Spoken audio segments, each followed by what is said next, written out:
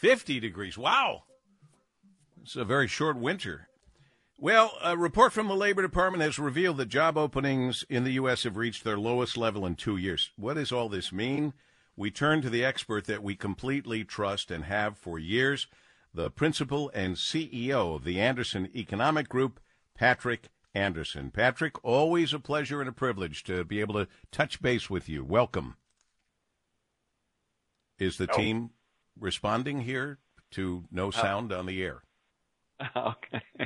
Hello? Can you hear me, Paul W.? I can now. I don't know what. That's happening a little too often here, kids. I go to a guest and there's nothing there, but I'm glad you're there, and it's good to have you here. So did you hear my whole opening?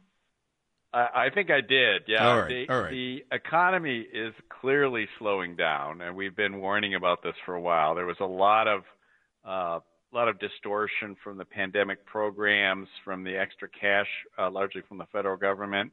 And, of course, the strike really affected us here in southeastern Michigan, the UAW strike. Right. But overall, generally, the economy is slowing down, and that means fewer job opportunities out there, and that's been happening for months. We are told by the White House that they've created more jobs than anyone else in history. Of course, they don't take into account how many jobs fell by the wayside because of the pandemic and other things. But we're really now aren't we starting to feel the effects of the inflation and the other things that affect these businesses and their ability to continue to maintain the roles of employees and do their jobs and still make a profit so they can continue to exist? That's definitely the case. I mean, inflation, everybody listening here has been affected by it. You all know when you go to the grocery store, you fill up at the pump, you buy other things, it just costs more. And that means you have less money to pay for discretionary purchases or even things that you really need. And that translates into people buying fewer things and fewer jobs. A particular worry that we have, and we've been articulating this over the last couple of years, is the price of vehicles, which is our number one export to the rest of the world, been going up.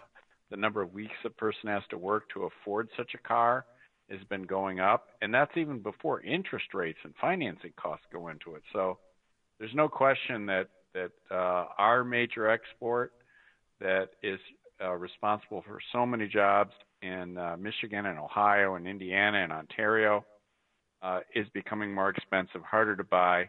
That's hurting our ability to sell and build cars, and it's cutting down on the number of jobs we can offer. Patrick, you're saying this was taking place long before the new UAW contracts and then long before all of the greater expenses the car companies are going to have. We've been having problems like that before that? We were. It was already starting. And unfortunately, the damage that was suffered to a lot of workers, including people working here and people at suppliers, was serious and real. Some of that production we're never getting back. And now car prices are going to be going up. Not just with the Detroit 3. I mean, you've already seen Hyundai, Honda, Toyota, other automakers raise wages. In a lot of cases, wage increases that are totally justified. But our particular industry definitely suffered a body blow here from that UAW strike, and the costs are going to be affecting it. When you add on the inflation, which is totally out of Washington, D.C., nobody here caused that inflation, and the higher interest rates, again, something that comes right out of the inflation that we've got from our federal government, then it really does hurt companies and states that build durable goods like cars, appliances, and other things that are important. And Michigan is one of those states, so it's hurting us. Interesting, because really it seems, but you're the expert, Patrick Anderson, principal and CEO of Anderson Economic Group, the gold standard. Or now, do I have to say platinum because platinum's more valuable than gold? I don't price those things, but the platinum standard. The job market was showing surprising resilience even as the Federal Reserve raised their benchmark interest rate. And my gosh, they did it, 11 times? Yeah. And that's definitely true. One of the things that's distorting that unemployment rate, though, is the sheer number of people that dropped out of work. And that's a real societal problem where we got a substantial number of people that just stopped working.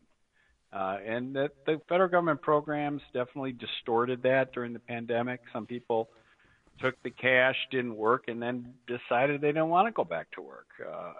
So it affected them. But you really have to take the current unemployment rate with a certain grain of salt, because if you look back at the number of people working, it's only about 60% of our population.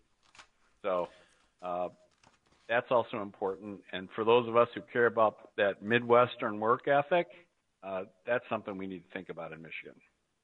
Wow. Yeah, because it seems like it wasn't that long ago. I was trying to help various companies who would contact me and say, we can't find workers. We can't find people to hire. Is that still a problem? There definitely wasn't. You and I both heard it, Paul W., where employers would say, I can't get my workers to come back because they say, hey, the government gives me enough money that I don't need to work. Why do I come in? That's right. Now, the federal government program is over related to that, but it did have an effect on some people's work ethic. It had an effect on whether people wanted to go to work, whether their skills were still sharp. And unfortunately, we're still dealing with that. And I'm looking right here at the statistics. And again, we only have about 60% of our total workforce or available adults working. And that's something that's a problem. And it's not just a Michigan problem, but when you're a state that really has a reputation as having a Midwestern work ethic, ability to build things, ability to come to work in the winter and the summer, and you start having people drop out of the labor force and some of them move on out of the state, it's a problem. And you're right to call attention to it now, even though the unemployment rate's still relatively low.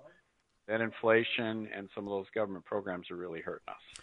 And we haven't heard the R word in a while. Are we past the problem of the recession? Now, we actually had a bit of a recession. We had 2 straight quarters that went down. I and others pointed it out, but I said to myself, there's no way any recession is going to be declared during the current administration. So that is the classic definition, isn't it? Yeah, we had a period that would otherwise be called a recession already, and the economy's slowing down. And, when you look at the GDP, particularly for Michigan, I mean, I think there's a very good chance the fourth quarter is a bit of a recession just for our state because of the strike. Always depending on you, Patrick, and we really appreciate it. Quick last word, anything? No, but great to be here. We were down at Mish Auto yesterday in Detroit, and so a lot of good things about our industry. I hope we snap back because we need to.